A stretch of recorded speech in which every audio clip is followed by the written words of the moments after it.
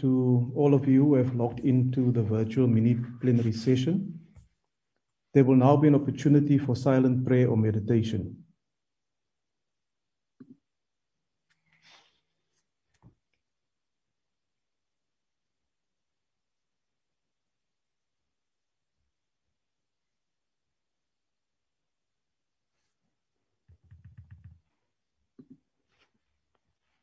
Thank you. Honorable members, before we proceed, I would like to remind you that the virtual mini plenary is deemed to be in the precincts of Parliament, and it constitutes a meeting of the National Assembly for debating purposes only. In addition to the rules of virtual sittings, the rules of the National Assembly, including the rules of debate, will apply. Members enjoy the same powers and privileges that apply in a sitting of the National Assembly. Members should equally note that anything said on this platform is deemed to have been said in the House, and it may be ruled upon. All members who have logged in shall be considered to be present and are requested to mute their microphones and only unmute when they are recognized to speak. The microphones are very sensitive and it will pick up noise which may disturb the attention of other members or the speaker who's busy addressing this mini plenary. When recognized to speak, please unmute your microphone and connect your video.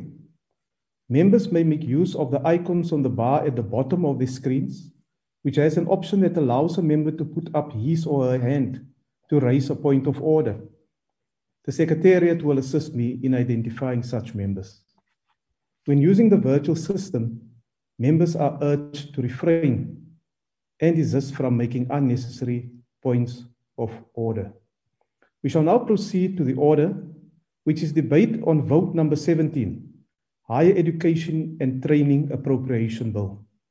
I now recognize the Honourable Minister of Higher Education and Training. The Honourable Minister.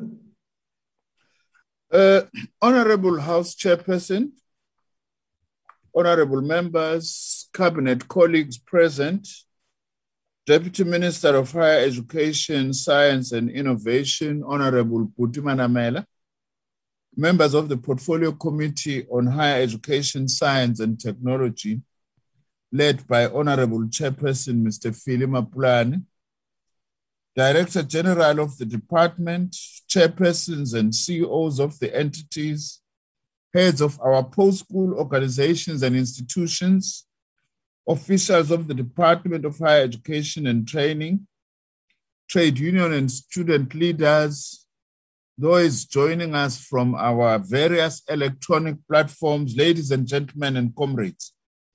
This marks our third budget of the Department of Higher Education and Training since we commenced with the 6th Democratic Parliament. I would like to once more pass my sincere condolences to all those in our sector who lost relatives, colleagues, and friends due to the COVID-19 pandemic. As a sector, we also had a tumultuous period recently facing the challenge of COVID-19, including a calamitous event recently at the University of Cape Town, where an uncontrollable fire destroyed the repository of the Bleak Lloyd collection of recorded stories and notebooks of early colonialist engagements with the Cham and Kun Cape San people of the mid-19th century, as well as the loss of original copies of pioneering publications like isiXhosa newspapers, Imvo Zabansundu. In heritage terms, this is a catastrophic blow to all of us. One of the challenges we continue to confront also is the scourge and another pandemic, that of gender-based violence and femicide. I'm pleased to say again, Honorable Chair and Honorable Members, that in July last year, I published in the Government Gazette the policy framework to address gender-based violence in the post-school education and training sector. This, of course, must be translated into practical plans of action by each institution and its stakeholders so that we can together defeat this pandemic. Honorable House Chair and members, the post-school education and training sector, like the rest of our country, has been significantly affected by the COVID-19 pandemic. Since the beginning of this pandemic, our institutions have put in place health and safety protocols to ensure that we limit the spread of this virus in our PSET system. This work is coordinated by our higher health agency, which looks after health and wellness in our post-school sector. In March this year, I approved the strategy to support our intention also to expand our online learning effort within the sector. In addition, both my departments of science and innovation and the higher education and training are working together to establish a national open learning system that will provide online learning opportunities in the PSET system. The departments are also working to consider the Ministerial Task Team report on the sectoral implications of the Fourth Industrial Revolution, as well as looking at the implications of the report of the Presidential Commission on the Fourth Industrial Revolution for the post-school education and training sector. In this regard, and as part of ensuring that no student is left behind in the midst of the pandemic, I'm glad to announce that we've now completed 97% zero rating of our departmental and public institutions' educational websites for universities, TVET colleges, community education and training colleges, nursing and agricultural colleges. This is significant as it will enable free electronic access to lectures, resources, and other education content for both staff and students. Our department is resolute in the expansion of our public university system, supported by a careful and systematic enrollment planning process that is in line with available resources, capacity, and funding. This process will ensure, Honorable Chair and Honorable Members, equitable participation supported by increased numbers of quality staff, affordable fees, inclusive and sustainable financial aid, and improved infrastructure. We'll also intensify the implementation of our university capacity development program to improve student success and the quality of teaching, learning, and research, and to support curriculum renewal and transformation in our universities. We have also started with the feasibility study, I'm pleased to say, towards the building of 2 more universities in our country. Firstly, the University of Science and Innovation that will be located in the Ekurhuleni Metro, and the Crime Detection University that will be in Hammanskraal, north of Tshwane. We have established steering committees for these projects under the leadership of one of my special advisors, Professor Derek Swartz. Our targeted goal for the TVET sector is to work towards producing TVET graduates who are work ready. We continue to improve our TVET system to ensure an enabling environment for quality teaching by having a competent teaching workforce which entrenches an enterprising culture among students. Currently, I'm pleased to say 14 universities are developing TVET college educational and training qualifications. In other words, we are now having dedicated lecturer qualifications for TVET college lecturers. 11 programs have already been accredited by the Council on Higher Education. 3 are already being offered, and the other 8 are planned to be offered from this year, 2021. 6 more universities will be rolling out their accredited advanced diploma in TVET education in 2022. In addition, and working with the 2 main business organizations, that is Business Unity South Africa and the Black Business Council, we are developing an online teaching and learning platform for TVET colleges. We are further inviting industry to forward people to serve on the councils and academic boards of our TVET colleges as part of strengthening partnerships towards producing work-ready college graduates. We have also approved 10 new and/or revised subject curricula for our TVET colleges for 2022. I am also pleased, Honorable Chair and Honorable Members, to announce that after a 2-decade struggle, we've finally eliminated the TVET college certification backlog. Just over a month ago, we had eliminated 95% of the certificate backlog, and we would have reached 100%, but unfortunately, some of our students who requested certificates do not qualify in terms of our standards.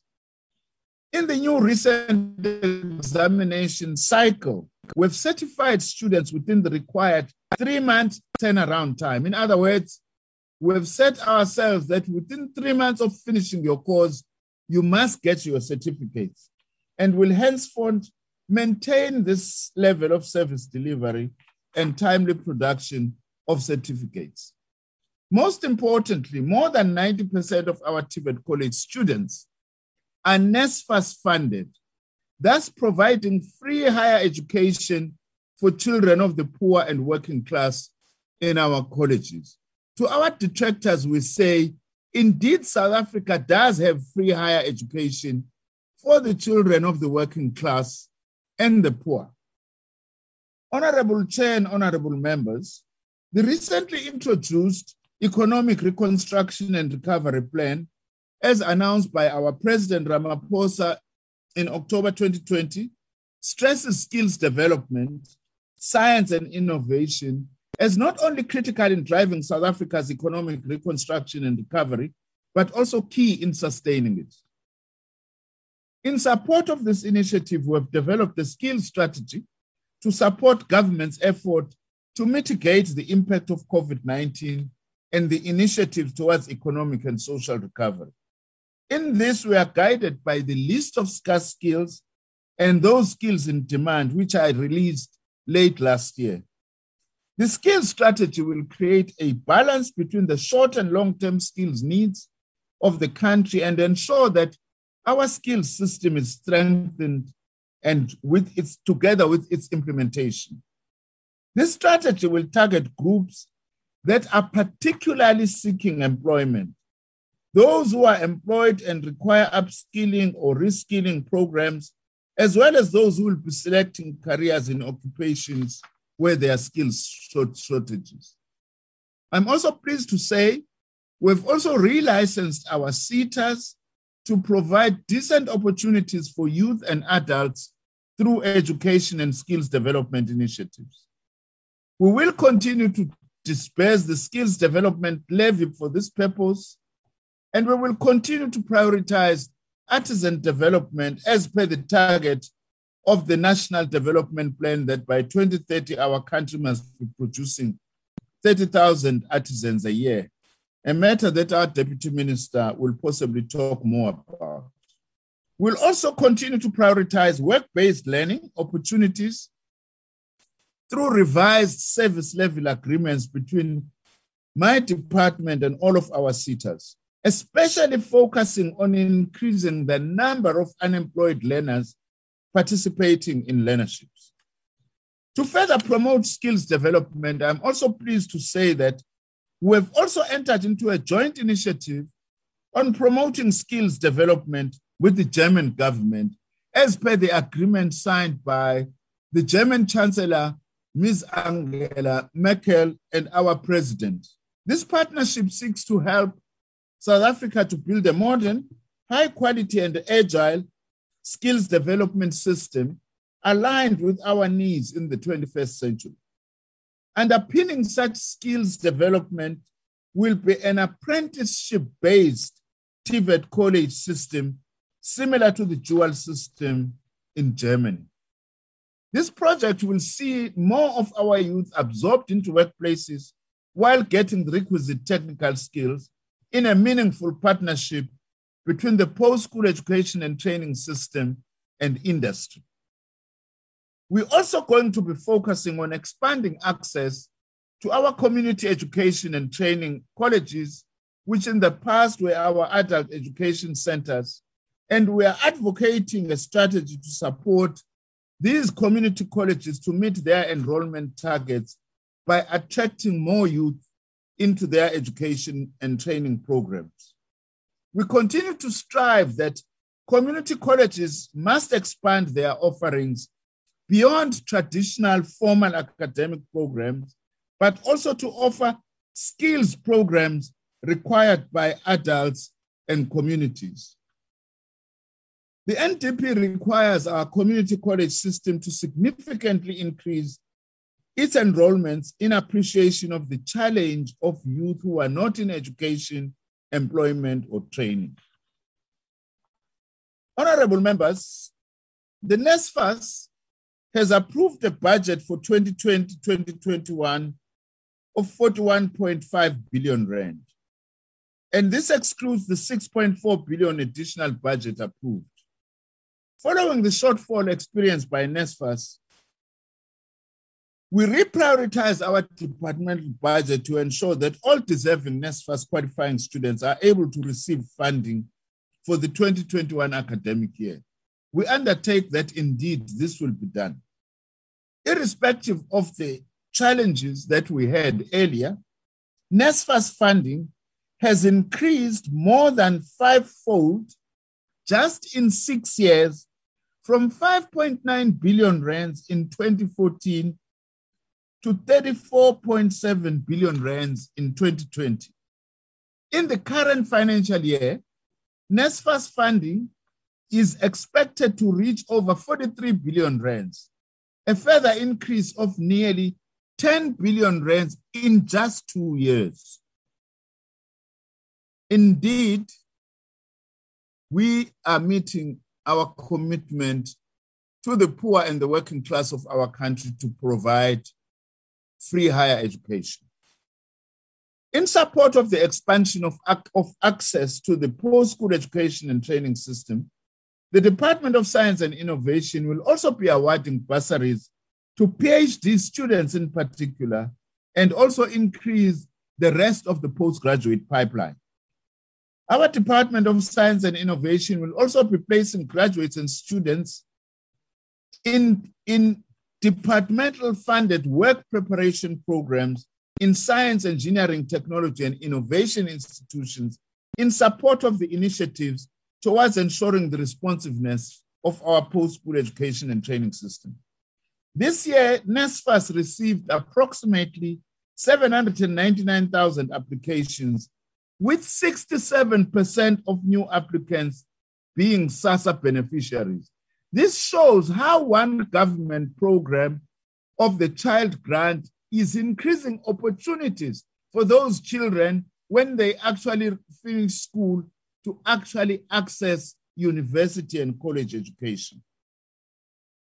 We are also examining new mechanisms, possibly backed by both public and private sectors, to support students in the so-called missing middle income bracket and postgraduate funding. In a matter of weeks, I will be tabling for cabinet consideration revised options for comprehensive student funding, including for the missing middle.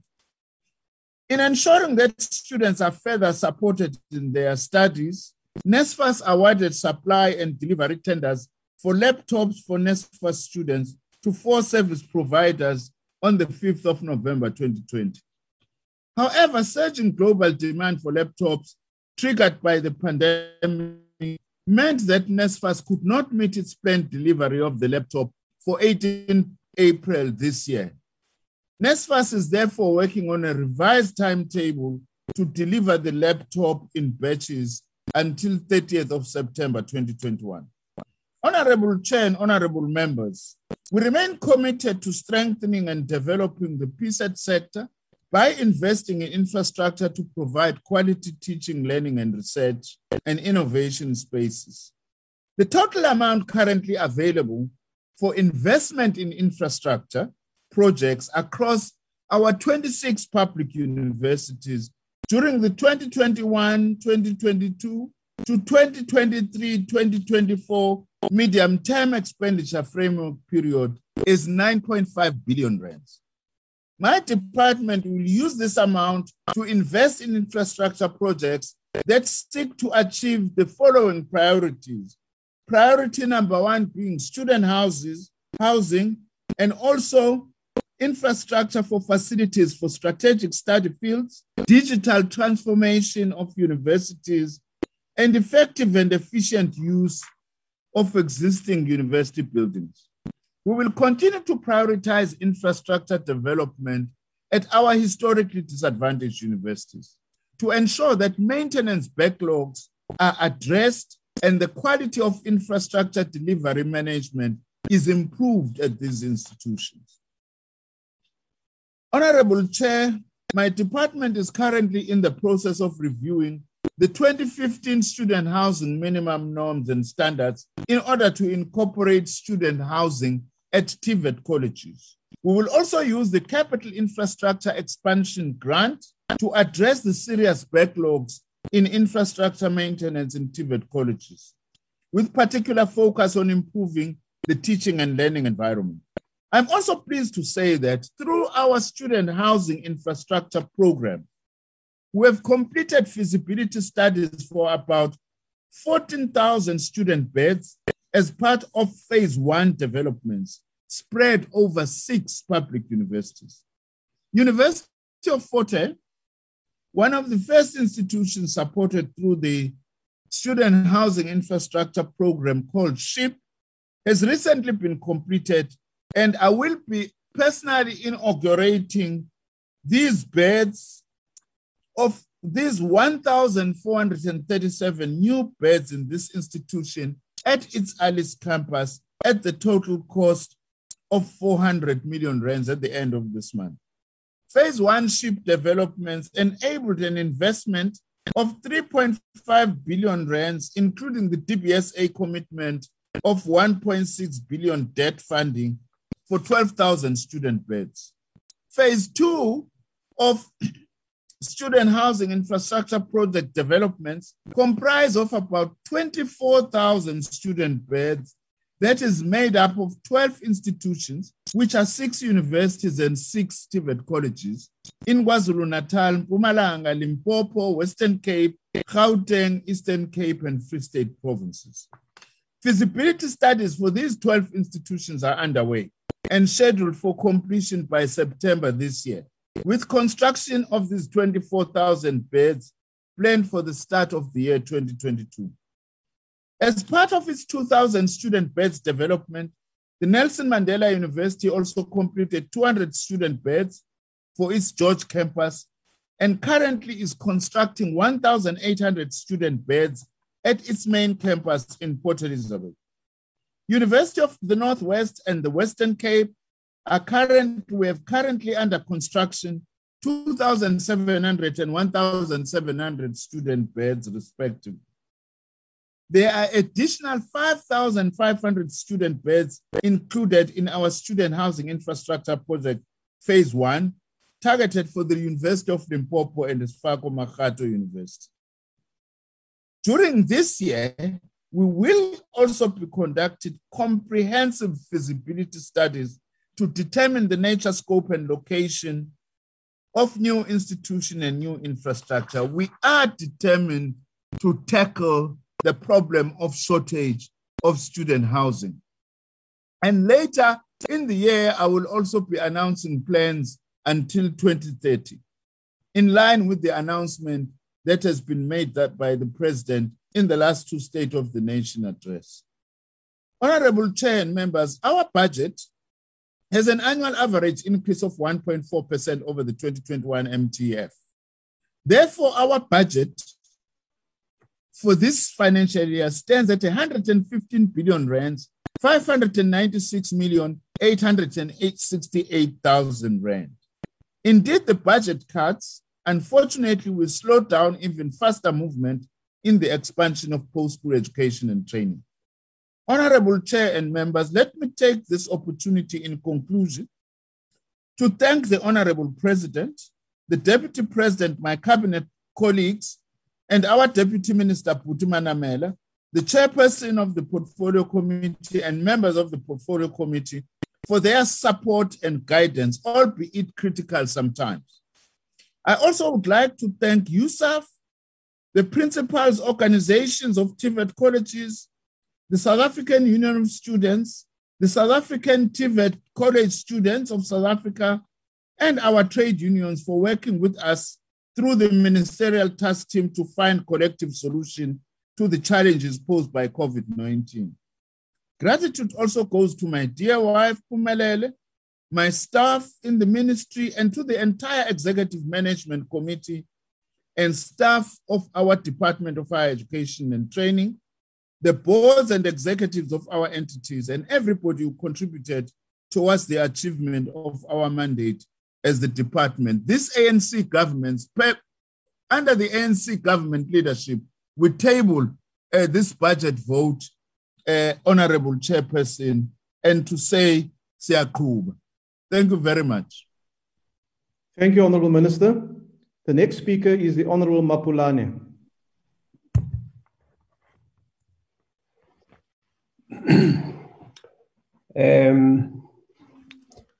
Honorable Minister Nzimande, Deputy Minister Manamela, Honorable members of the Portfolio Committee, all members of Parliament, the presiding officer, Honorable Frolic, fellow South Africans, good afternoon. Exactly 5 days ago, on the 8th of May, the country celebrated the 25th anniversary since the adoption of the Constitution of the Republic of South Africa.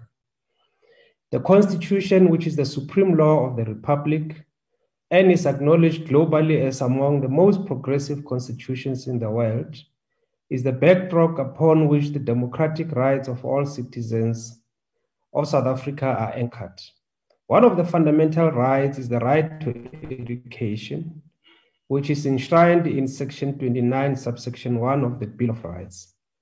As we reflect on the journey we have traversed in our national efforts to attaining these fundamental rights, we should posit the question that 25 years since the Constitution was adopted by this very House, to what extent have we managed to create an equitable, responsive, non-racial, non-sexist access to higher education and training? The system of colonialism of a special type and apartheid has left a visible scar, not only on our collective conscience, but also on our physical being. The consequences of apartheid discriminatory access to education are still evident today, 25 years after the adoption of the Constitution. Studies have shown that the gross participation rates in higher education was 17% and highly skewed by race. The Council on Higher Education report published in 2004 titled Higher Education in the First Decade of Democracy shows that participation rates of Africans in higher education was approximately 9%, 13% for coloreds, 40% for Indians, 70% for whites, despite the demographic representation which shows that Africans constituted 89% of the population in 1993. White South Africans constituted 11% of the population, but white students contributed 48% of enrollments. This higher education participation rates also reflected in the labor market, which is still the case even today. Whites and males still dominate senior management positions and in certain sectors like engineering, bearing witness to decades-long unequal access to education. Honorable Chair, as a direct consequence of the advancement of the People's National Democratic Revolution, the ANC government is turning the corner. Significant strides in access to education has been recorded. Work is continuing to expand access to education and training. The latest published Vital Stats Public Higher Education for 2018 shows that 26% of the total headcount enrollments in the public higher education sectors in 2018 where Africans and also women students were in the majority. The participation rates of Africans increased to 19%, 15% for coloreds, 55% for whites. The participation rates for Africans, although it is still low, is increasing steadily. The democratic government is expanding access to higher education by, among others, the building of 2 fully fledged universities in the form of Mpumalanga and Salt Lake universities, and the 2 new ones which the minister has just announced, which are now at the feasibility stage. Honorable Chair, universities are key institutions in reaching our national developmental objectives. They are national assets whose management and governance is key if we are to fulfill their developmental objectives. The white paper on PSETs articulates a vision of a system governed by the principles of academic freedom, institutional autonomy, and public accountability. The white paper recognizes that these principles may at times conflict with one another. However, the white paper argues that there is no moral basis for using institutional autonomy as a pretext for resisting democratic change or in defense of mismanagement or governance failures. Institutional autonomy is therefore inextricably linked to public accountability. Recognizing these continuing debates, which are part of transformation of the university landscape, the Portfolio Committee will be convening a colloquium on institutional autonomy and public accountability on the 28th of May this year to further contribute towards the refinement of ours and that of the sector's understanding and application of these concepts. As we debate this budget vote, we do so amidst the challenges the country and indeed humanity as a whole has ever faced.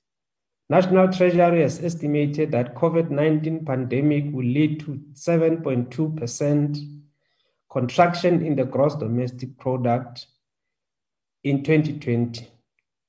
The PSET sector has not been spared the shocks and ravages of the COVID-19. The announcement of the 4-month skills development levies has seen a fall in revenue of approximately 6 billion of the SETAs and the National Skills Fund, which indirectly impacting also on the QCTO. The impact of COVID-19 has been acutely felt by the PSET sector when the budget reductions to the department's baseline budget amounting to 24.6 billion over the MTEF period was announced by the Minister of Finance, resulting in reductions to the NSFAS budget and university subsidies.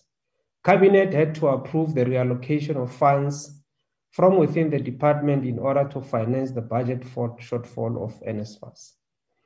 The academic year had to be extended in some universities, which some only finishing this year in March.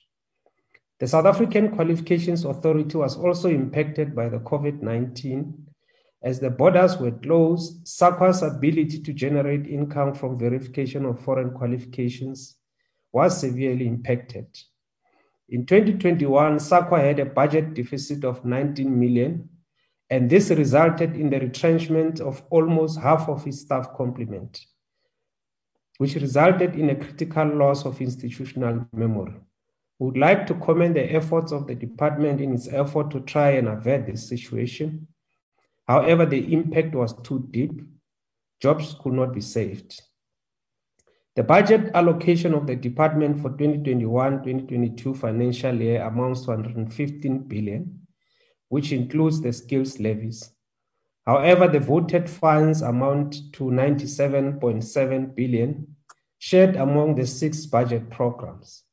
The bulk of the budget of the voted funds, which represent 86.6%, is apportioned to Program 3, University Education.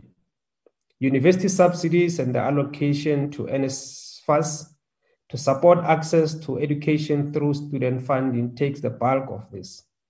The government continues to support the development of 2 universities in the Northern Cape and in Mpumalanga, respectively. 1.059 billion infrastructure efficiency grants is allocated to the Salt Lake universities and the University of Mpumalanga. The work of establishing the other two universities is continuing. The TVET sector is allocated 13 billion for 2021-2022. The budget has increased in real terms when factoring in inflation. The support of this sector is very crucial, especially in the wake of the Presidential Economic Reconstruction and Recovery Plan. The enrollment in the sector has been capped to 620,000 annually over the medium-term period, which is to ensure that the resources are allocated to the sector are able to support the enrollment.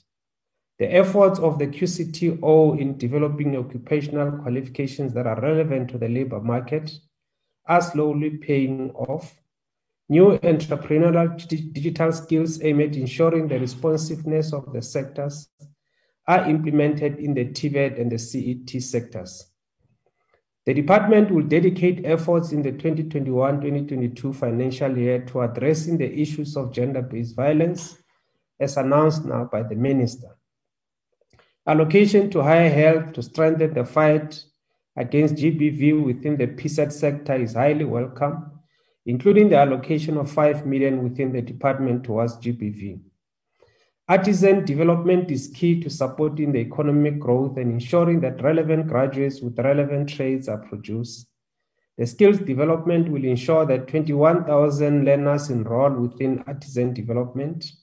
147,000 learners will be placed in work-based learning programs and 60,650 in learnership programs.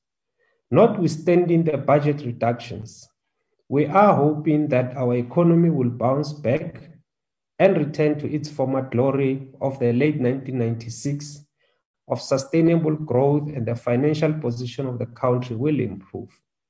We call on all who will be responsible for the implementation of this budget vote to do more with less and to be innovative in their task of ensuring that they deliver services to our people. The ANC supports the adoption of this budget vote, and I'd like to thank you, Honorable Chair. Thank you, Honorable Member. The next speaker is the Honorable King. Chairperson, colleagues, PSC sector stakeholders, and students. Former President Jacob Zuma left the Department of Higher Education with major issues, which has become tricky to fix.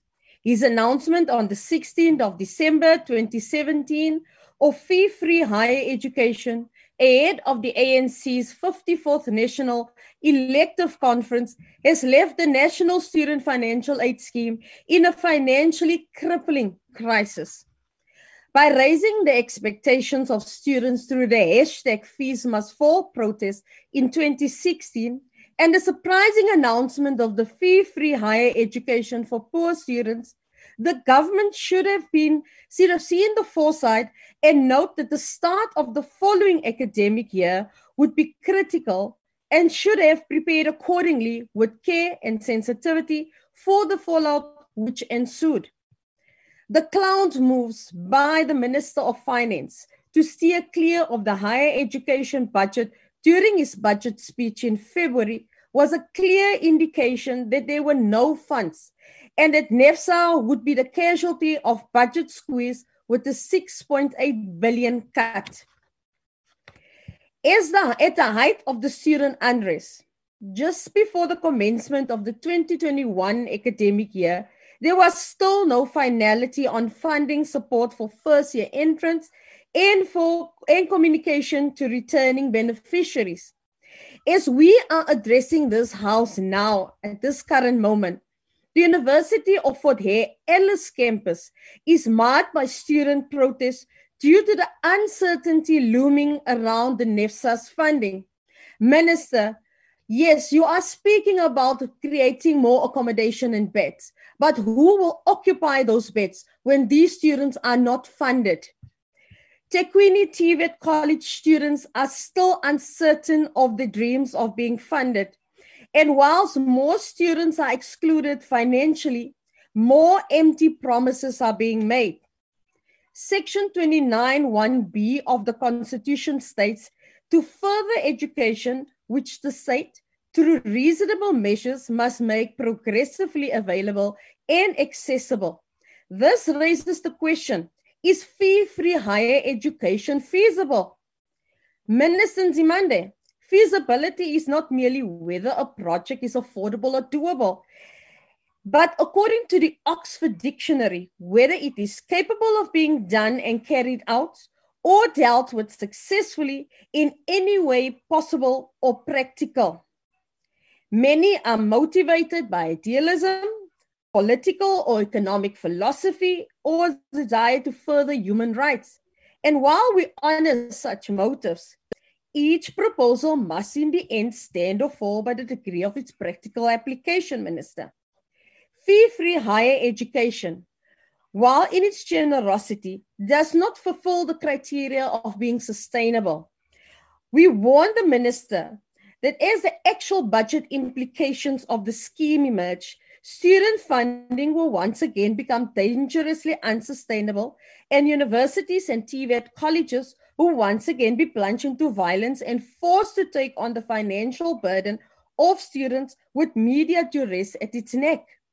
The minister's duck and dive approach to addressing the student funding ultimately led to student protests at various institutions. The destruction of property and the loss of life can squarely be laid at his feet due to the correlating and chain effect of his poor decision-making.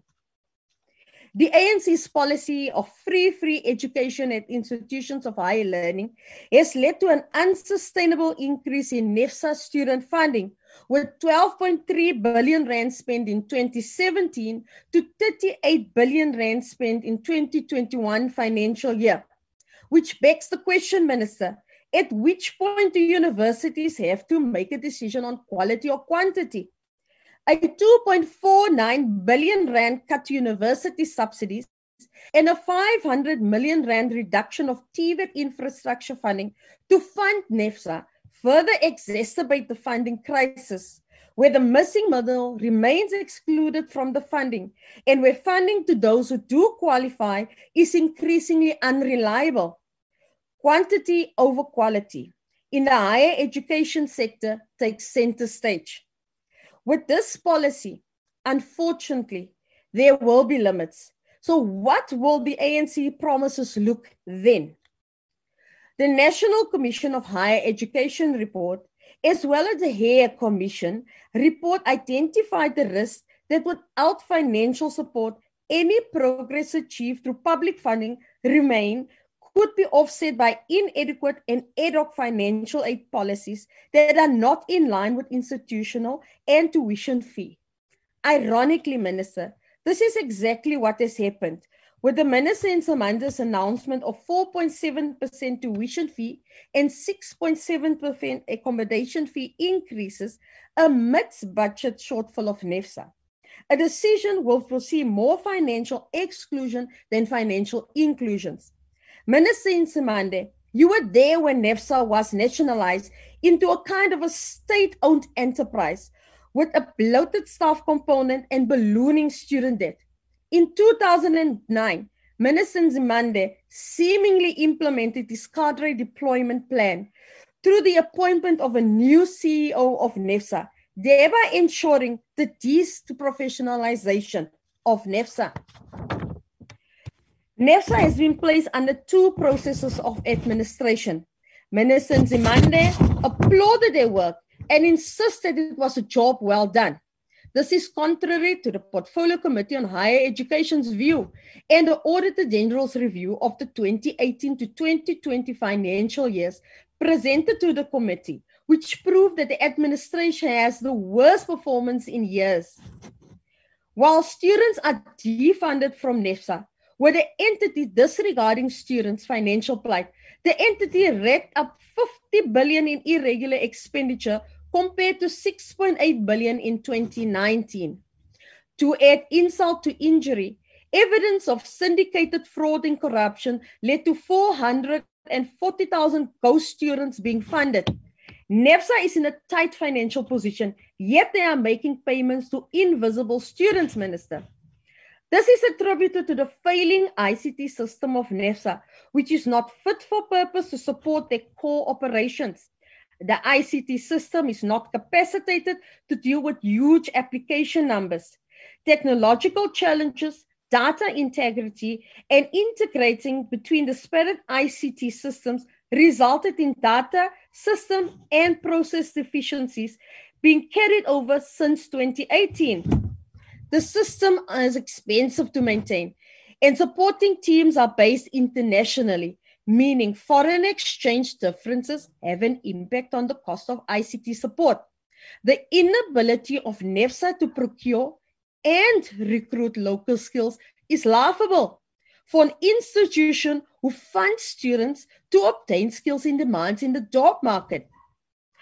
The challenges of NEFSA are a direct consequence of decisions taken by a rogue president, the ANC's political point scoring, and cadre deployment. The ultimate victims of this bad policy and bad legislation are the students and institutions of higher learning collectively, Minister. During my oversight visit at various institutions last month, it was evident how bad policy and decision-making is impacting institutions. Students raise concern about the cost of laptops and study materials are increasing, meaning that there now has to be a choice between either procuring study material or a laptop. I saw first-year returning students worried about their NEFSA payouts. I spoke to pleading students studying postgraduate degrees, desperate for funding to secure a recognized qualification. And yet, Minister, you say that PhD students will be funded. Where is the mismatch in communication between you and NEFSA when a second degree will not be funded by NEFSA? Minister, during your busy schedule, have you taken time out to speak to female students of Umzinduzi Tuivet College and Buffalo City College who were evicted by landlords due to NEFSA payments which did not come through? Have you spoken to the protesting students at WUSU and WITS who were regarded as criminals while they were protesting for student funding? These are the consequences of free fee higher education. A review of the funding model should take center stage to avoid policy uncertainty. A three-tiered system of bursary and loans should be introduced to ensure sustainability of NEFSA for future generations that will focus on giving students from low-income households the most comprehensive support, providing proportional assistance to those in the missing middle, and students from high-income households to be self-funded.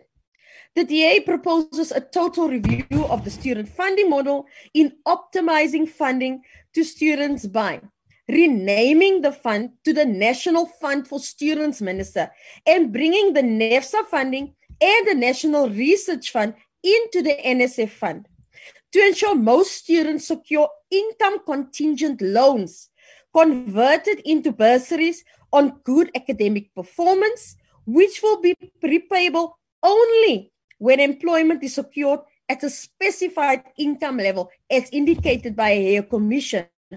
To mitigate skill shortage of critical skills and research output, funding should be geared towards students in these fields. The central application system of NEFSA should be abolished, and applications should be taken up by university financial aid officers.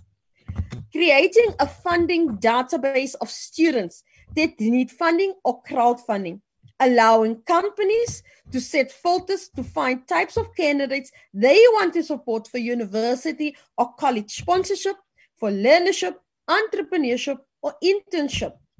Minister, the irony is that you will leave a legacy of a dysfunctional and an unstable financial aid scheme and the transformation of successful universities into low-level training institutions by continually implementing bad policy of free fee higher education. Minister, all of the things we learned from the COVID-19 lockdown is that our tax base have shrunk, leaving little room for budget increase. more students will need financial assistance and investment in critical skills, which is of paramount importance to ensure higher education is confronting challenges in our economy and in our society.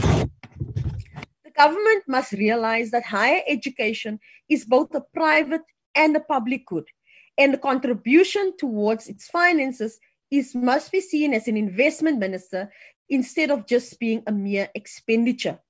Minister Nzimande, students are waiting on NEFSA payouts, appeal outcomes, N+2 rule clarification, missing middle funding, and research credit through postgraduate funding, which the cash-strapped NRF can't offer.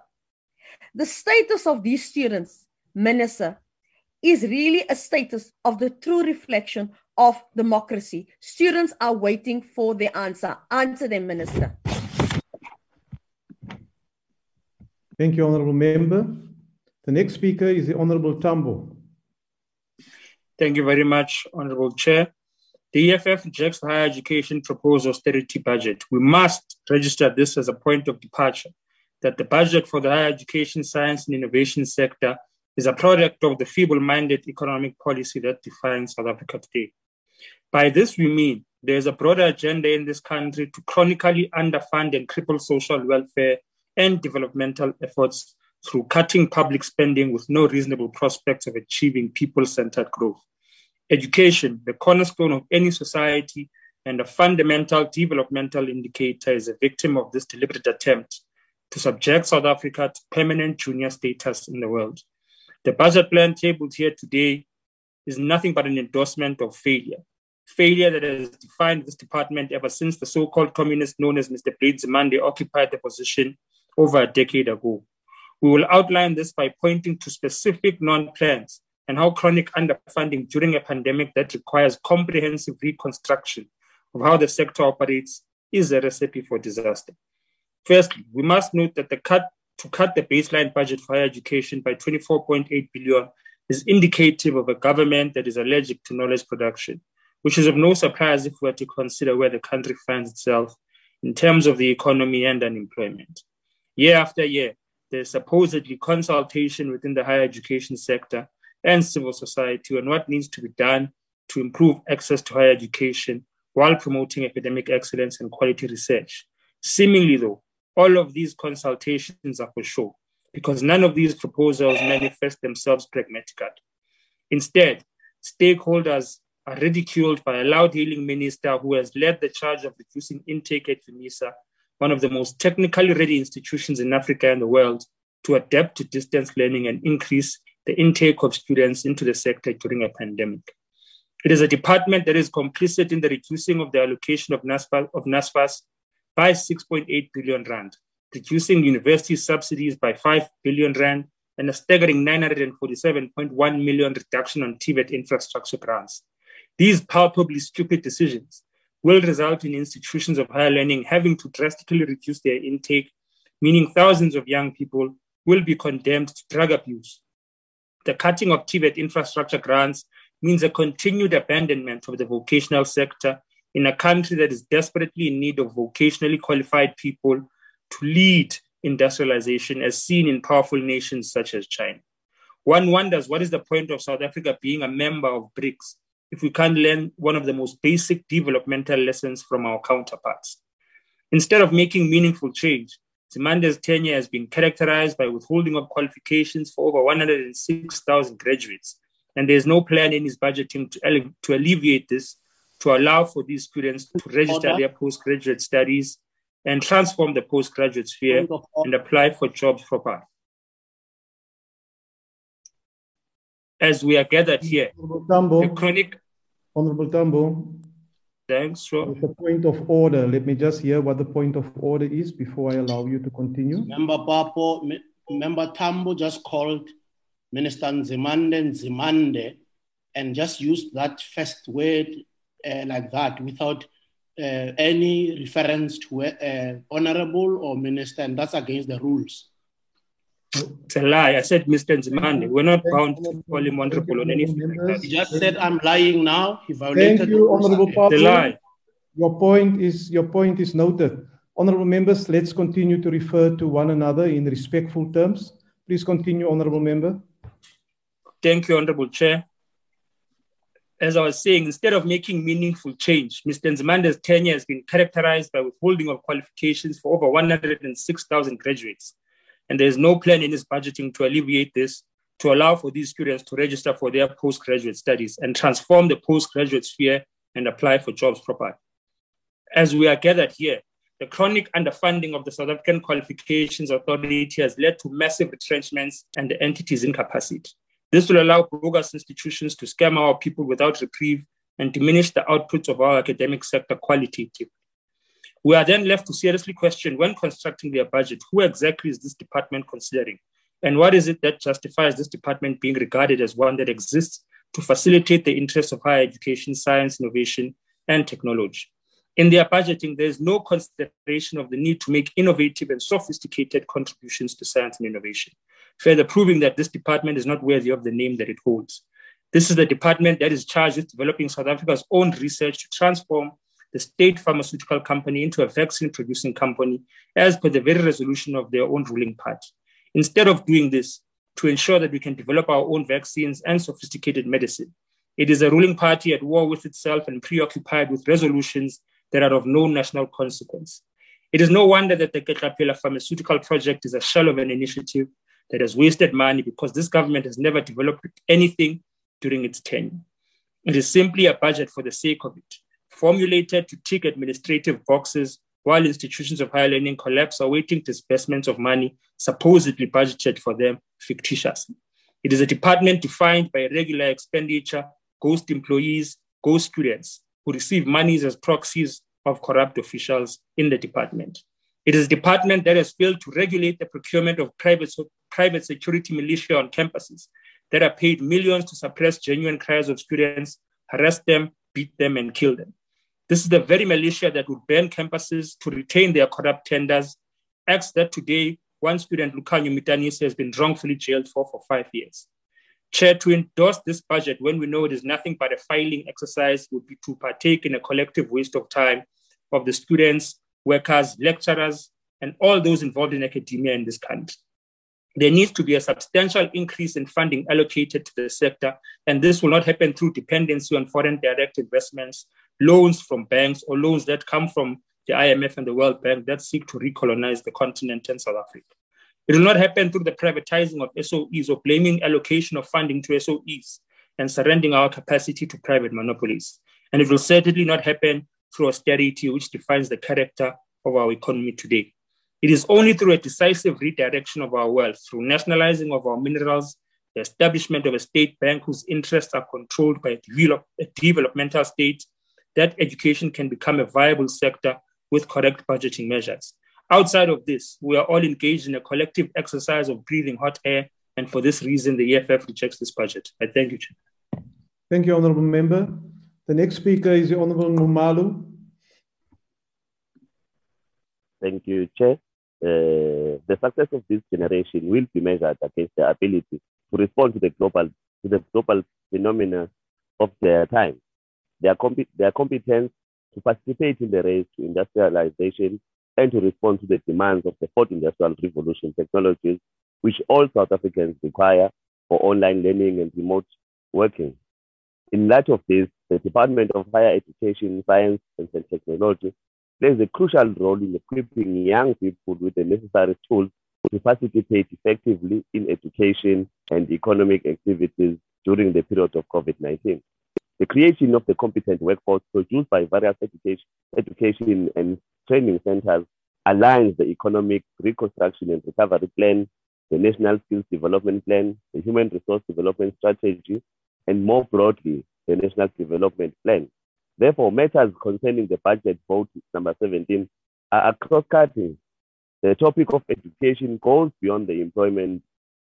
The education of our people has to ensure that skills development aligns with the demands of the job market, so that issues of representativeness in economic activities are addressed. Education also speaks to creating a competent workforce and improving the state capacity.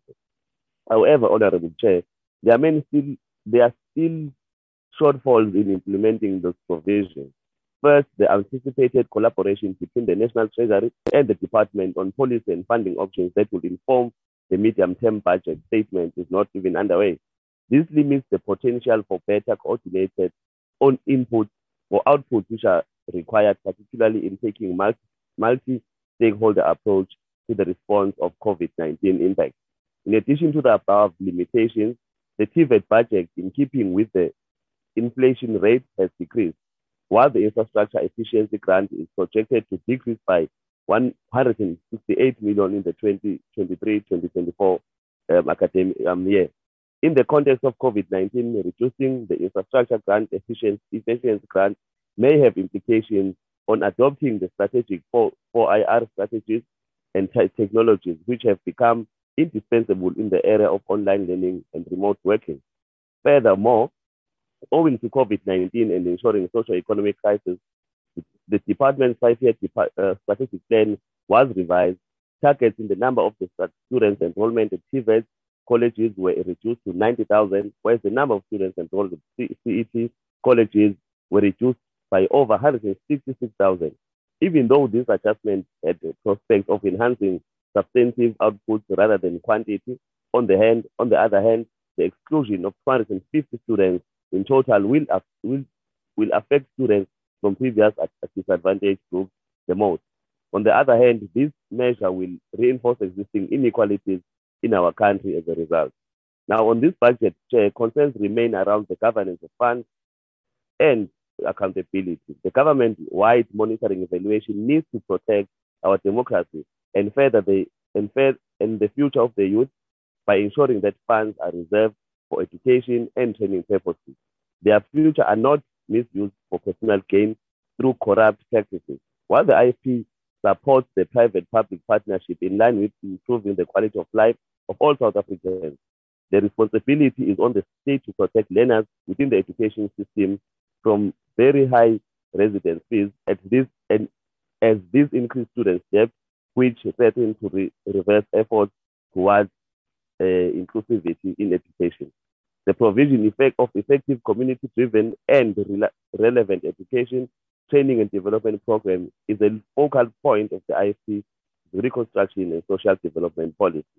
The declining subsidies for education affect the ability to create a competent workforce, which is one of the tenets of the National Development Plan 2030. To conclude, my party supports this budget in the hope that the above concerns will be addressed with efficiency so that South Africa's future through youth is not jeopardized.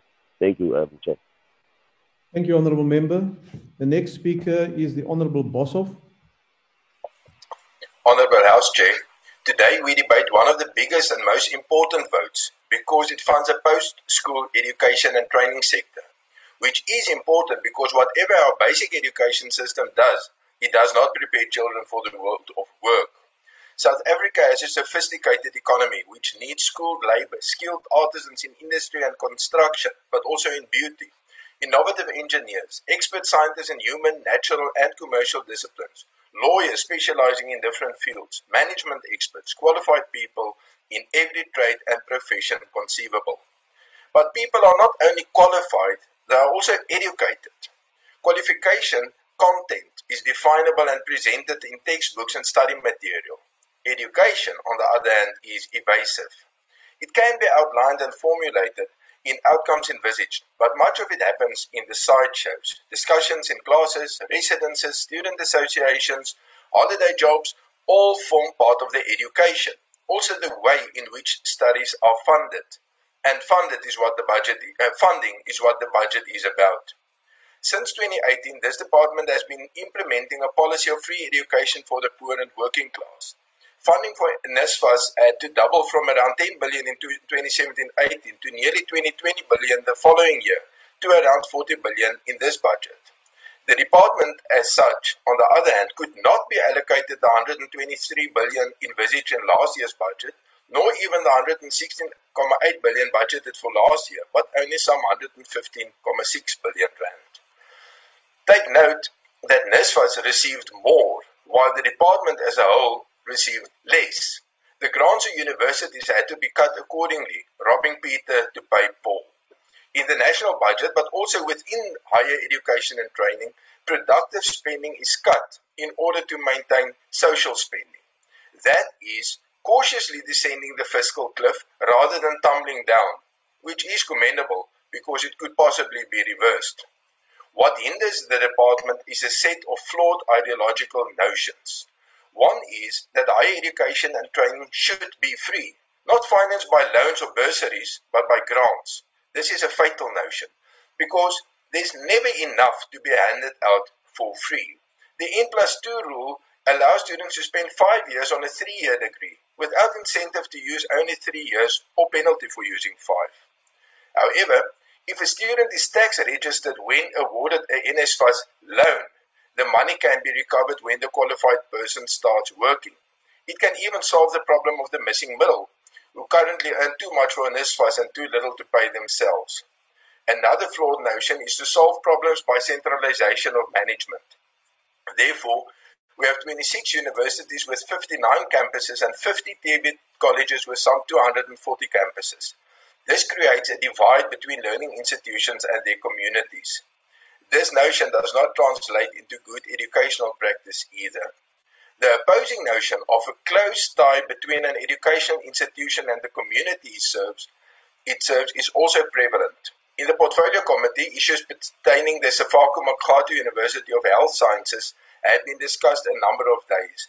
Several stakeholders proudly declared what a privilege it is for them to be involved in the education and betterment of, and I quote, the black child coming from the communities where we come from, close quote. I welcome this notion. Dit is die idee, nie meer, die ideaal, wat tot instellings soos Akademia, Soltech en Bo-Karoo opleiding lei. Nadat belasting betaal is, waarmee eens Afrikaanse universiteite verengels word, en waarmee NSFAS toelaag gefinansier word, dra mense uit hierdie missing middel by om eerste klas hoër onderwysinstellings te skep. En dan betaal hulle self hulle kinders se klasgelde.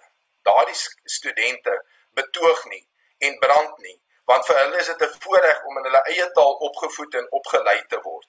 Hulle respekteer hulle akademiese seniors. So boue mense hele tegniese college met die geld wat Gauteng gebruik het om skole wat leeg gestaan het skoon te maak. On the positive side, in this department, very capable officials work extremely hard to make the state-sponsored system work. The Portfolio Committee works hard to hold institutions to account, and the Minister is obviously serious about his work. But the ideological foundation is flawed. Die VF+ stem dus teen die begroting. Baie dankie. Thank you, Honourable Member. The next speaker will be the Honourable Deputy Minister of Higher Education, Science and Innovation, the Honourable Deputy Minister.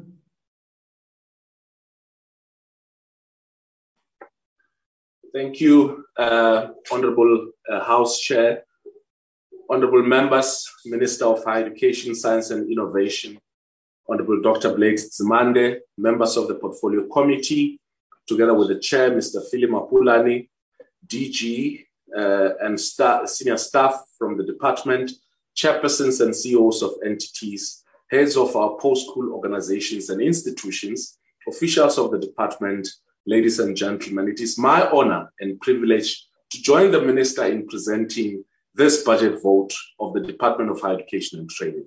In his inauguration speech in May 1994, Nelson Mandela declared that out of the experience of an extraordinary human disaster that lasted too long, must be born a society of which all humanity will be proud. Our daily deeds as ordinary South Africans must produce an actual South African reality that will reinforce humanity's belief in justice, strengthen its confidence in the nobility of the human soul, and sustain all our hopes for glorious life for all. These words remind us of the noble commitment that we as a people made 27 years ago at the birth of our democracy, a commitment to usher in a society of which all humanity will be proud of. Honourable members, by all accounts, 2020 has been a challenging year for the post-school education and training system.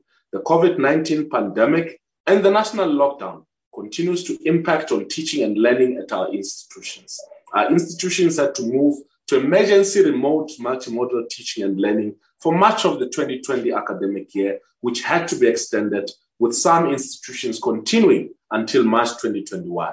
The goal for the system was to save lives and also to save the academic year. All institutions have now completed the 2020 academic year.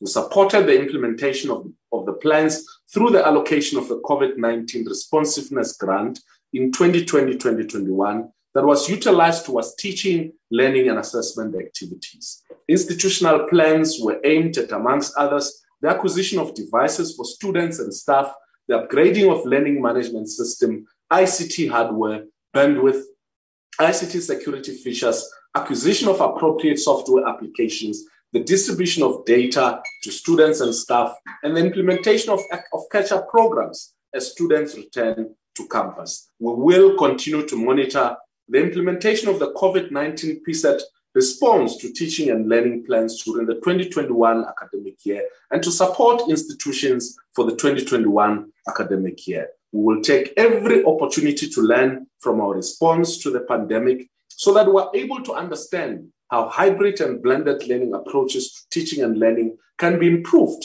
and in the PSET sector so that we integrate all of this into the system. In our effort to strengthen the TVET college sector, we established a capital efficiency grant, which was originally focused on the maintenance of current infrastructure. In addition to the rollout of the maintenance of TVET colleges, new infrastructure is continuing within a downscaled budget.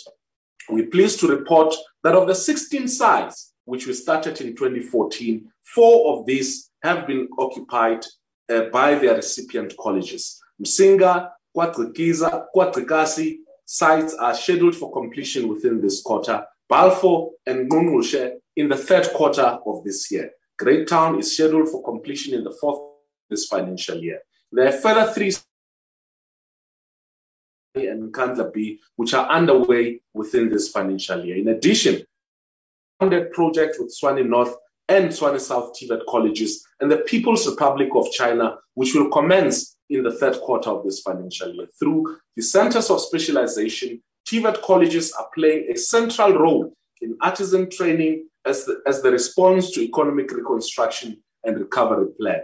And as the minister has indicated, these are part of the skills strategy working with SETAs to address the immediate crisis of COVID-19, as well as changing demands, aspirations, and expectations of people, employers, and communities. Artisan training will empower people throughout their lives with skills they need to get on in life and support better productivity and innovation. Currently, centers of specialization are training 1,260 apprentices at 26 sites on 13 trades, which we believe are needed within our economy. These occupational trades are scarce and critical for building infrastructure. In our efforts to strengthen the community education and training sector, our CETs, we have appointed all eligible employees in the sector on permanent employment with the retention of their conditions of service. We've been working hard to implement the standardization of pay and benefits for eligible academic staff in CET colleges, with effect from 1 May 2021, which will result in equal pay for work of equal nature. Furthermore, all CET colleges are implementing the National Sector Plan as informed by the white paper on PSET, and through this, the sector managed to reconfigure the landscape from 3,276 learning sites to 1,791 in pursuit of quality and efficiency. We're pleased to report also that through our partnership with the MICT SETA, we will be introducing 54 pilot centers identified in the CET sector, and a commitment of 40 million rands has been set aside for ICT laboratories. One of the exciting initiatives within the CET space is the construction of the Agricultural Skills Center at Reeds in the Free State, where 60 million has been set aside for this purpose. Over the years, the nature of higher education has changed, and students face new and varied challenges in navigating higher education. To respond to these complexities, we're working with stakeholders in the sector to develop a student governance framework that will provide a framework for ideal students' governance models in the university sector, and that will contribute towards functional and effective student governance in public higher education. We now understand the challenges we face much better than we did during the inception and the second wave of this pandemic. In responding to COVID-19, Higher Health, and through our agency Higher Health, we were able to implement COVID-19 protocols, screening stations, student volunteer programs within our campuses. We have directed Higher Health to establish a COVID-19 Warriors campaign by ensuring that there are over 10,000 student volunteers who have been trained by Higher Health with the advocacy work that they've been conducting throughout every campus. We're also proud that Higher Health has extended the 24-hour toll-free dedicated student helpline to the CETs, and we urge students to use this particular call, and we've seen how effective this was in attending to some of the post-trauma need of the students at the University of Cape Town and everywhere else in all our institutions. As the honorable members may be aware, sexual harassment and gender-based violence on our campuses in South Africa remains a social problem requiring greater intervention and support. To this extent, we established a gender-based violence technical task team to guide the implementation of the Department of Higher Education and Training policy framework to address gender-based violence in the PSET sector, which the minister launched in July 2020. Members, these are some of the interventions that we've made over the period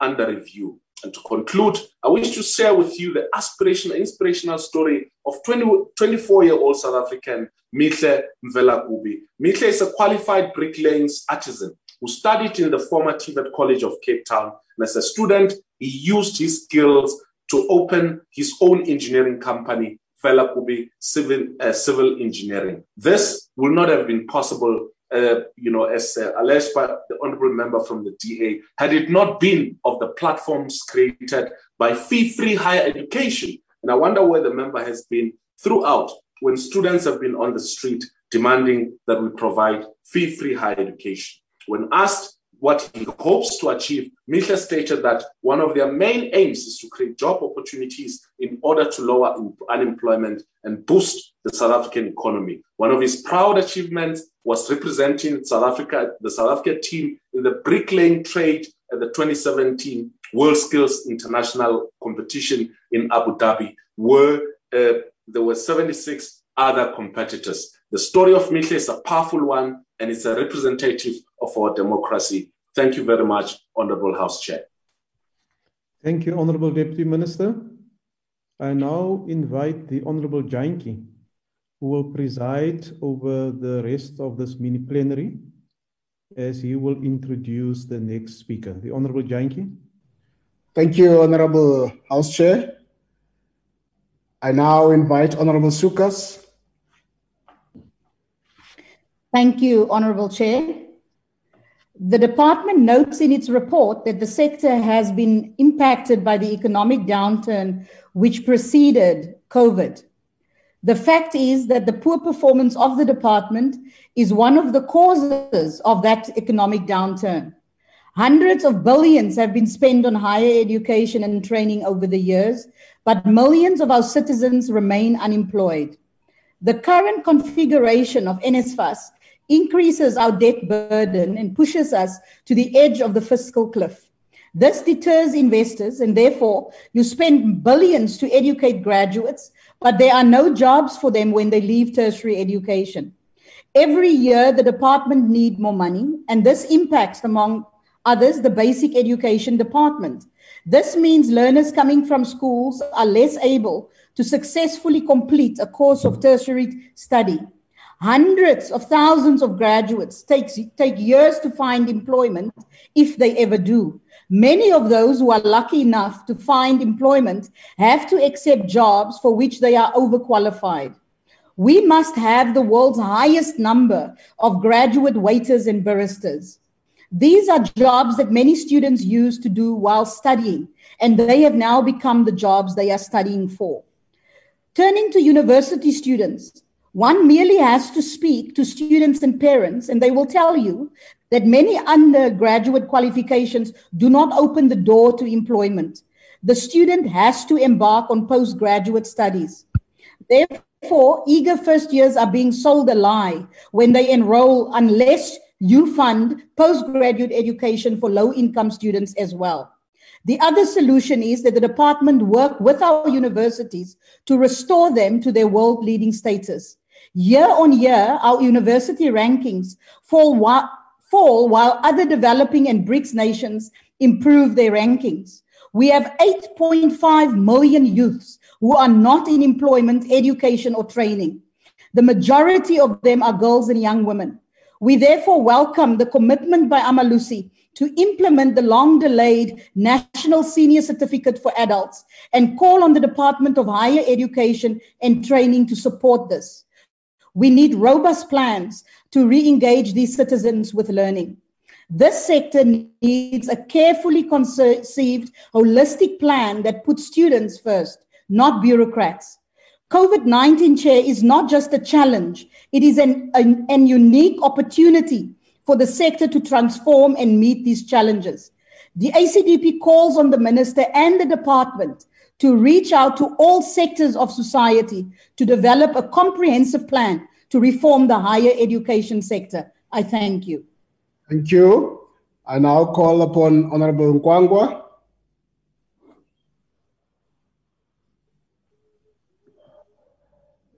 Honorable Nkwangwa from the UDM. Agako. The ATM. The ATM. I now invite Honorable Mananiso from the African National Congress. Thank you, Chairperson, Honorable Minister, Deputy Minister, Honorable Members, peace stakeholders, and fellow South Africans. In memory of those we have lost due to COVID-19, we will continue practicing and observing COVID-19 protocols. And those whom we lost due to TBCS and who are continuing. Honorable Chair, the African National Congress for the Liberation Movement is in a struggle. Whatever you have switched on, please switch it off, just so that we can hear you properly. There's a lot of echo. If your TV is on, please switch it off. No, there's nothing that is off. I'm alone behind. Can you hear me? Can you hear me? Go ahead. Okay. The African National Congress for the Liberation Movement is in a struggle for social transformation. The post-COVID education and training sector has been a key component of affirming the social order which marginalized Blacks and women. The budget goes is designed to respond to the commitment made by the ANC to the people of South Africa in creating equal opportunities for all South Africans, including those who did not complete schooling. This higher education budget goal responds to the social and economic challenges facing our nation.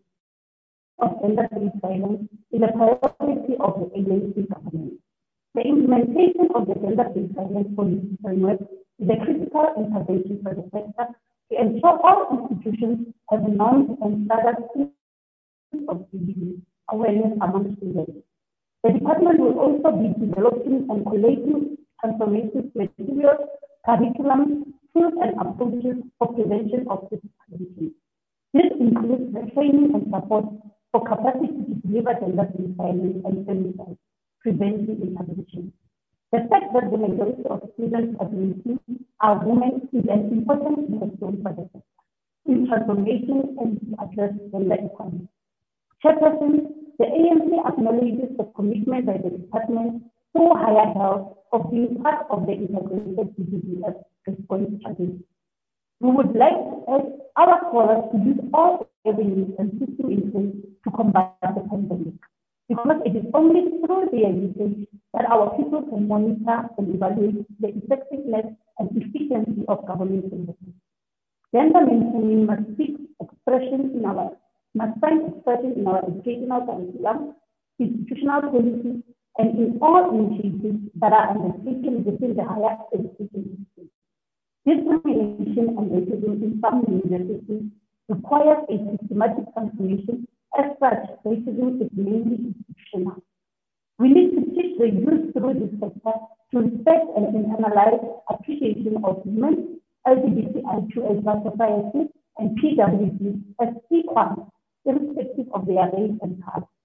Honorable Chair, the mental health of students is another key focus the department should further support in order to ensure psychosocial support exists in higher education institutions.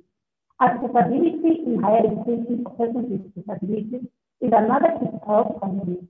The budget support for disability needs in teachers' colleges as part of ensuring equal support in the sector. Honorable Chair, the persistent challenge in our society is poverty, inequality, and unemployment. This is part of the sectoral integrated responsive approach of GBEF. GBEF is a societal problem and we all need to play our part. Honorable Chair and honorable members, community education training colleges provide a developmental opportunity to the youth and adults to further their skills development and training, which will enable them to find economic opportunities through the different programs implemented in the CET colleges. This budget vote increases the support of the community education training from 163.9 million in the previous year to 219.3 million in the current budget vote of 2021. This is a positive development to expand and improve the quality of CET colleges, which are important to empower and create people. This includes the introduction of digital and entrepreneurial skills programs, and to provide support and guide CET colleges to meet their enrollment targets to attract more young people. For the current financial year, the department annual performance plan sets a target in accrediting 54 community learning centers by the financial year end. The changing world and the era of the fourth industrial revolution will require people to have digital skills. Despite the increase in the budget rate, the infrastructure development community education training will negatively impact class attendance as teaching and learning skills in the community. Infrastructure support will be the critical to encourage people to enroll with CET colleges. Chairperson, a weakness in supporting community education and training colleges is due to the lack of publicity on its enrollment and awareness in communities, like the universities and student colleges participation profiling. Also, CET should be commented. National institutions over CET should also have local mechanisms at a regional level to support CET colleges. CET colleges still require a lot of support from various stakeholders in order to create support ecosystem to expand its impact, particularly among the youth who have not started their studies. The CET system will be piloted in 54 community learning centers by 2024. Honorable Minister, Deputy Minister, as I was conducting my CPO constituency work, I interviewed the school principal who is the face of one of the cities at Kotalanga School in Samarkand, and one of the scholars who attends at the satellite CET at Paramatinya Secondary School, Ms. Makhaba, who is 45 years old. They agree with the community that CET must be given attention to teachers because it is only their own for those who complete their opportunity to finish or continue with their primary and secondary school upbringing. Honorable Chairperson, increasing literacy through adult education and training is important for employability and the development of an open learning. Teaching support materials will improve the outcomes of the training. The African National Congress supports the budget vote 17 as a tool to transform the lives of our people, particularly the poor and the marginalized.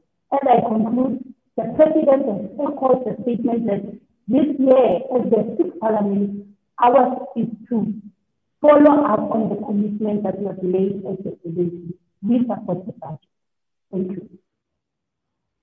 Thank you, Honorable Mananiso. The African Independent, COPE, the PAC, Al-Jamaa,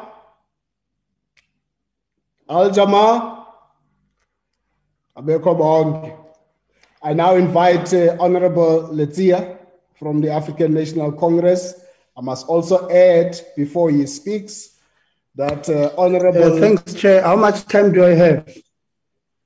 I have not given you to speak yet. I was just speaking to say, Honorable Phili Mabulane saved 3 minutes. I will be adding 3 minutes to Honorable Letzia. So he now will have 14 minutes. Thank you very much.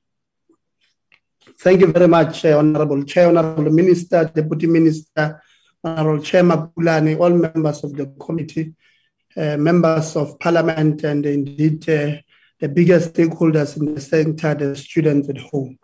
The ANC in its 2019 manifesto to the people of South Africa committed to ensure that TVET colleges are adequately funded in response to the country's skills need and high levels of unemployment through progressive policies such as the skills levy and placing education as an apex priority of government.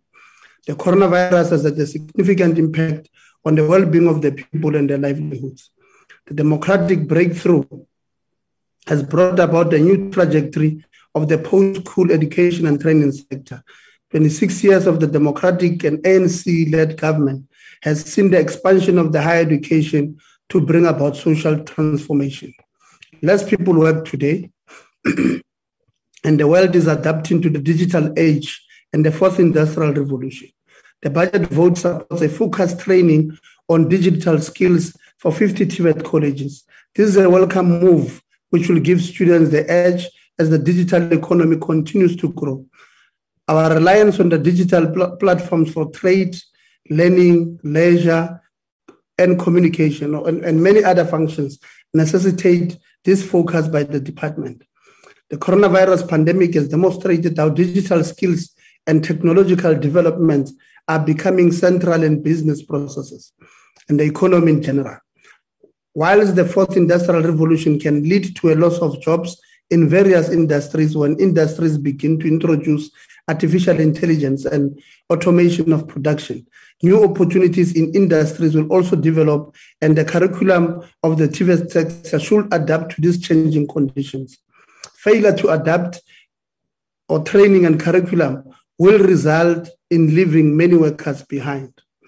This brings about a change in the needs of the labor market as institutions and business also adapt to the changes.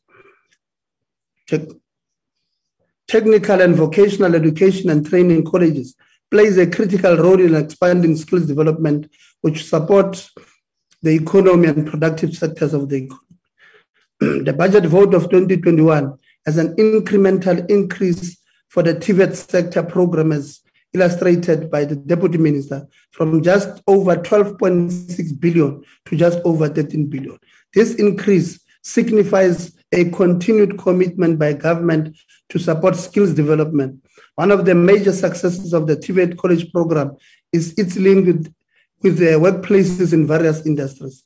This relation and learning and training link has increased the exposure of students to transition to the workplace with no difficulties. The 2021 budget votes response to challenges in our society today of unemployment through the establishment of 14 entrepreneurship hubs for TVET students so that they can be actively involved in the economy and for their own self-sustenance.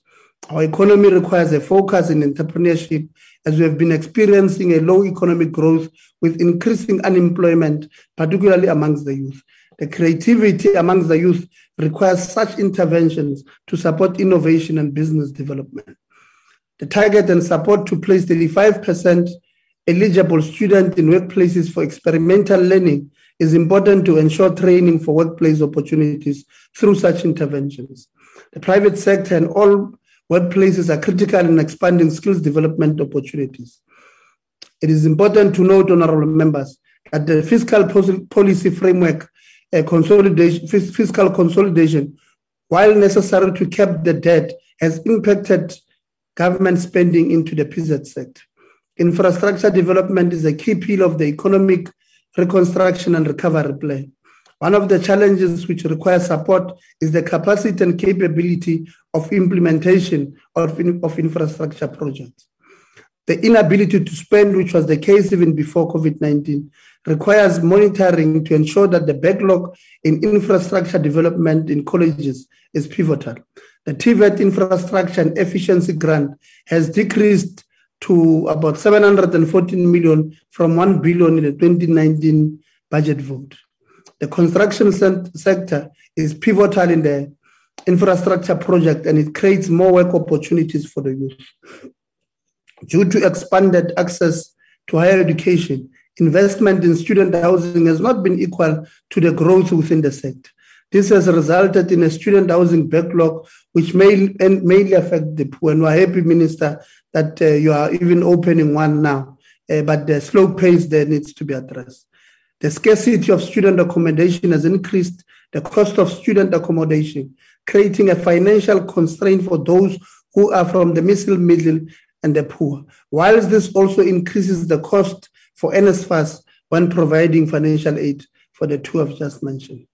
Through the Student Housing Infrastructure Program, the department should encourage private investment and an increase of public investment in the student housing sector to ensure equitability or equitable access for all.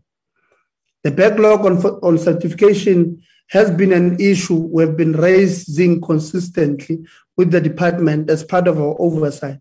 Welcome the target of reaching 100% within this financial year, including those who would have finished 3 months earlier, as the minister would have alluded earlier on. This success in this regard will enable many young people to apply for different work opportunities and in entrepreneurial endeavors. CETA are another important entities which provide skills and development for many South Africans.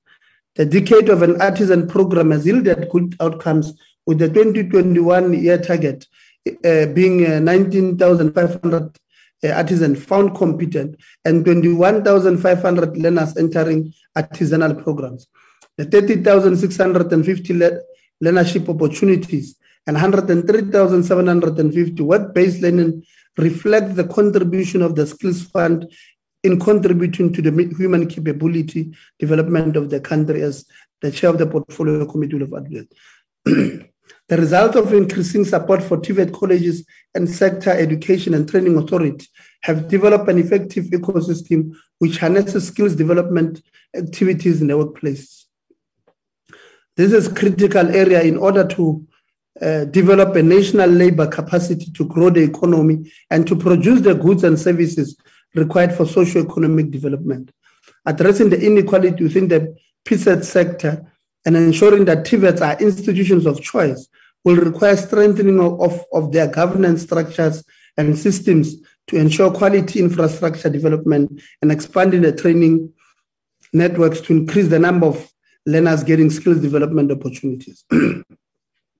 Social transformation is about equipping the people with the skills and support for them to liberate themselves and live to their full potential. Now, let's address a few things that we believe are important. The DA spoke for 13 minutes.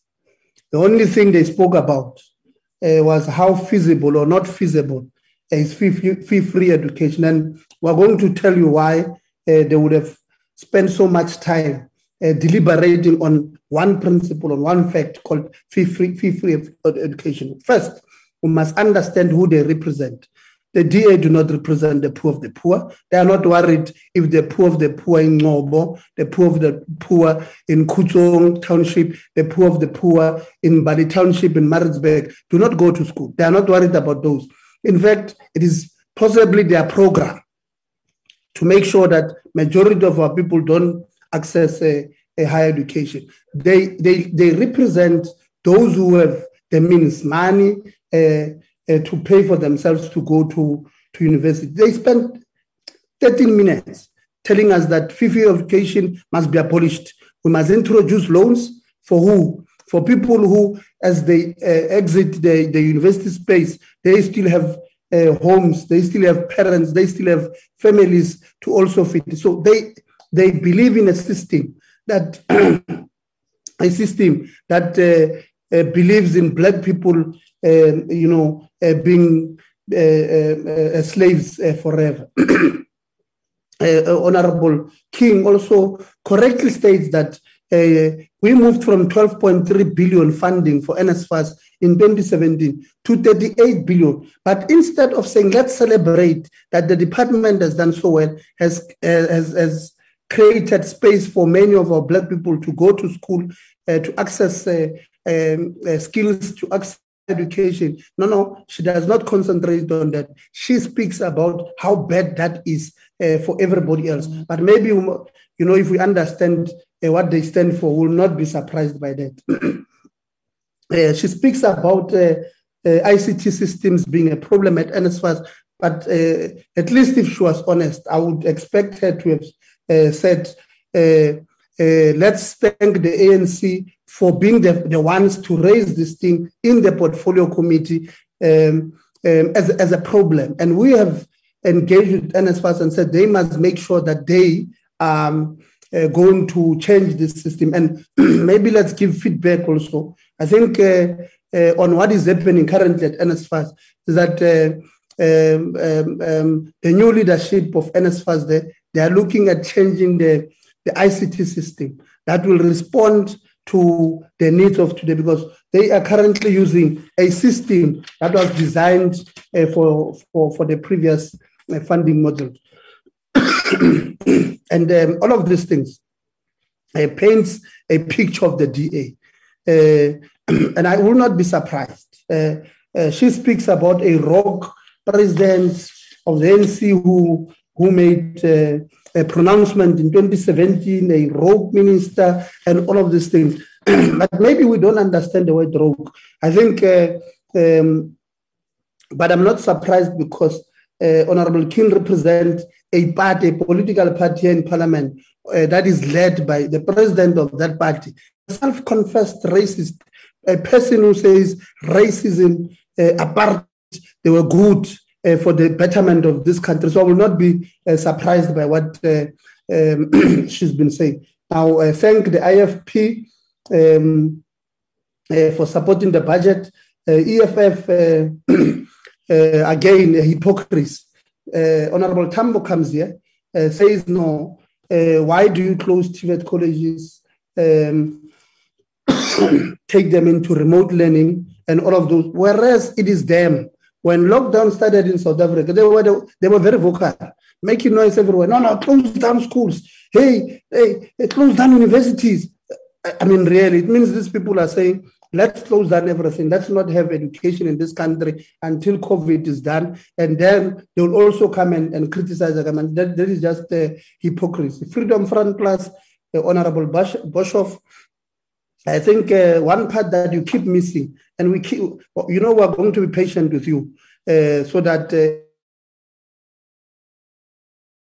because you do this every time when you are in the public gallery. You are saying we must close universities that teaches in Afrikaans. That is never what we said. We said we must open them. We must not have a system like you're having now in Orania where you want to teach only Afrikaans.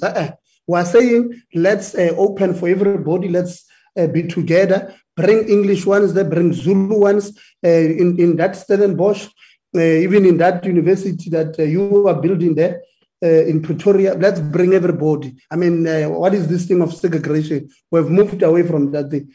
Lastly, to ACDP, sometimes I think the advice I would give to her is that sometimes when you don't have anything to add, I think you could have just behaved like other parties now, Honorable Kwankwa and others, just pass. I mean, you took 3 minutes and said nothing. Having said that, Siyakuba Smanga, the ANC support this budget vote because this is a tool to change the lives of the poor, particularly the marginalized, creating equal opportunity for all South Africans, as affirmed in the Freedom Charter, that the doors of learning and culture shall be open for all. Thank you very much, Chairperson. Thank you, Honorable Letzia. I now invite the Honorable Minister. Thank you very much, Honorable House Chair. Let me take this opportunity to thank all those who supported this budget, starting with my ANC comrades, the chair, Comrade Mapulane, Comrade Mananiso, and Comrade Letsia, as well as to Honorable Ngumalo of the IFP for the support.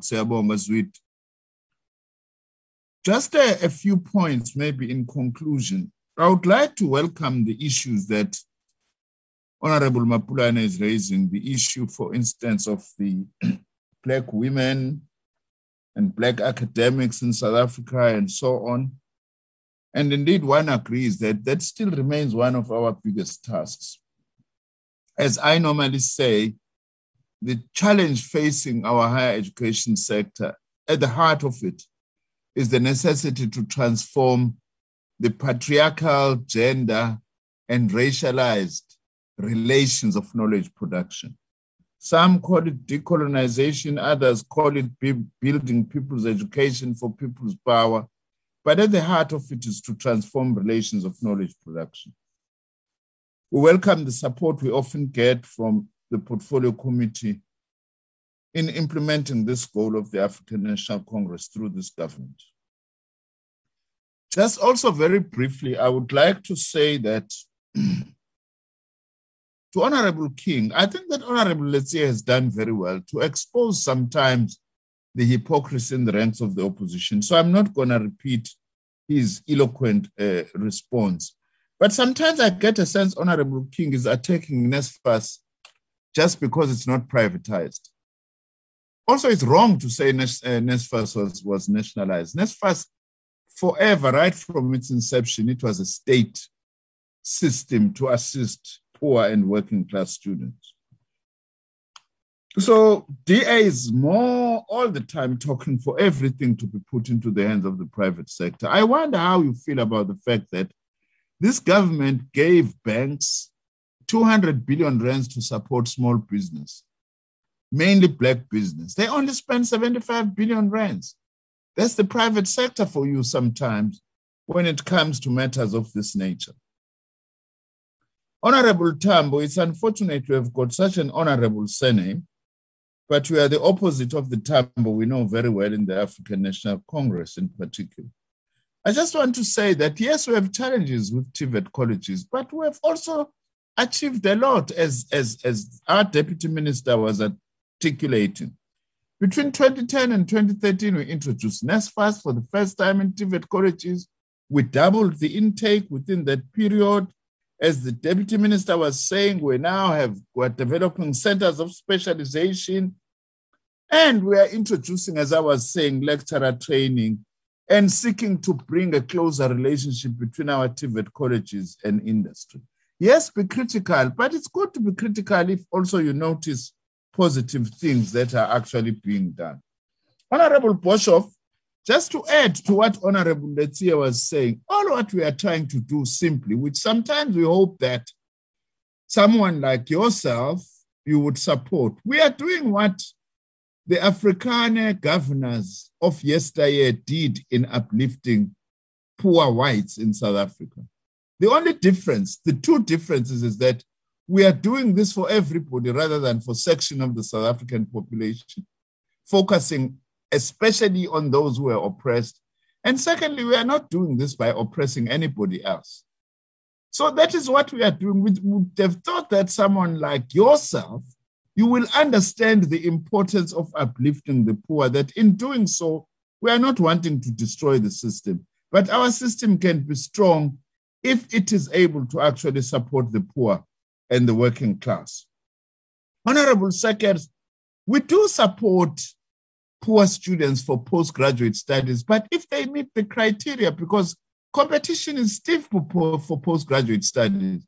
But even now we are saying we are going to expand the amount of money we give to postgraduate students, especially those who are beneficiaries of NSFAS, because we realize that they need additional support. But we can't also not to look at the issue of supporting our best performance, even in particular those who are actually coming from poor families.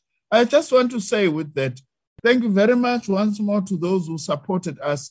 And this government led by the African National Congress is showing its determination, despite the difficulties we are facing, to make sure that post-school education and training is open to all, especially to the working class and the poor.